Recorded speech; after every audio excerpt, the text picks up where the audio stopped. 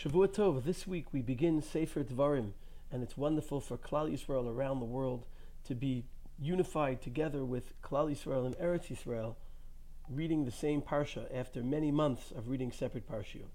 The Sefer, of course, is named after the first words, Ele hadvarim asher diber Moshe el kol Yisrael.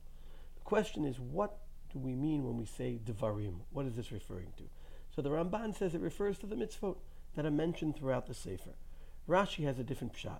Rashi says the Dvarim refers specifically to the Tochachot, the places Moshe mentioned hint to the places where the Jewish people sinned, and Moshe was giving them Musar for these sins.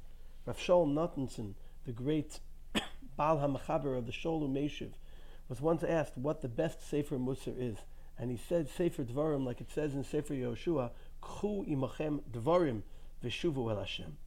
I think we learned three things from the fact that Moshe chose to give this Musar before he passed away. The first is the importance of giving Tochacha. The Gemara in Shabbat of Kuf Yoter Amud Bet tells us that Lo Chorva Yerushalayim Ela B'Shvil Shelo Huchichu Zeh Et Zeh. One of the reasons Yerushalayim was destroyed is because people did not know how to tell each other when they were making mistakes and help them improve. In today's world, people look for likes, people look for approval. They don't like to tell things to others that they don't want to hear.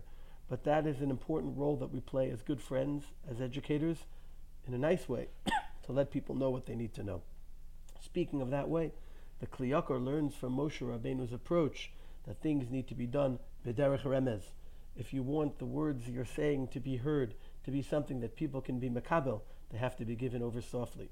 This is how Rav Yecheskel Weinfeld explains the fact that the Torah doesn't tell us that the goal of Tkiyat Shofar is to get us to do tshuva. As the Rambam says, it's a remez yeshbo. Sometimes Tochacha has to be given b'derech remez. Thirdly, the Ramban explains that the reason why Moshe gave the Tochacha was, number one, to tell the Jewish people how good God is towards them, that He forgives.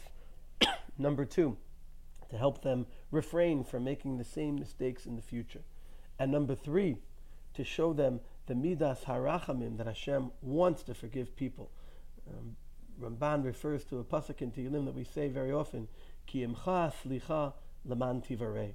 Our fear of God comes from the fact that we know we can be forgiven, and therefore it pays for us to keep trying. We know that Hashem is rotze b'tshuva, chanun amar b'tzloach, and that gives us hope in the month of Av that it will turn into the Menachem Av when we take the Tochacha seriously and return to Hashem. K'chu imachem dvarim v'shuvu Hashem Elokechem.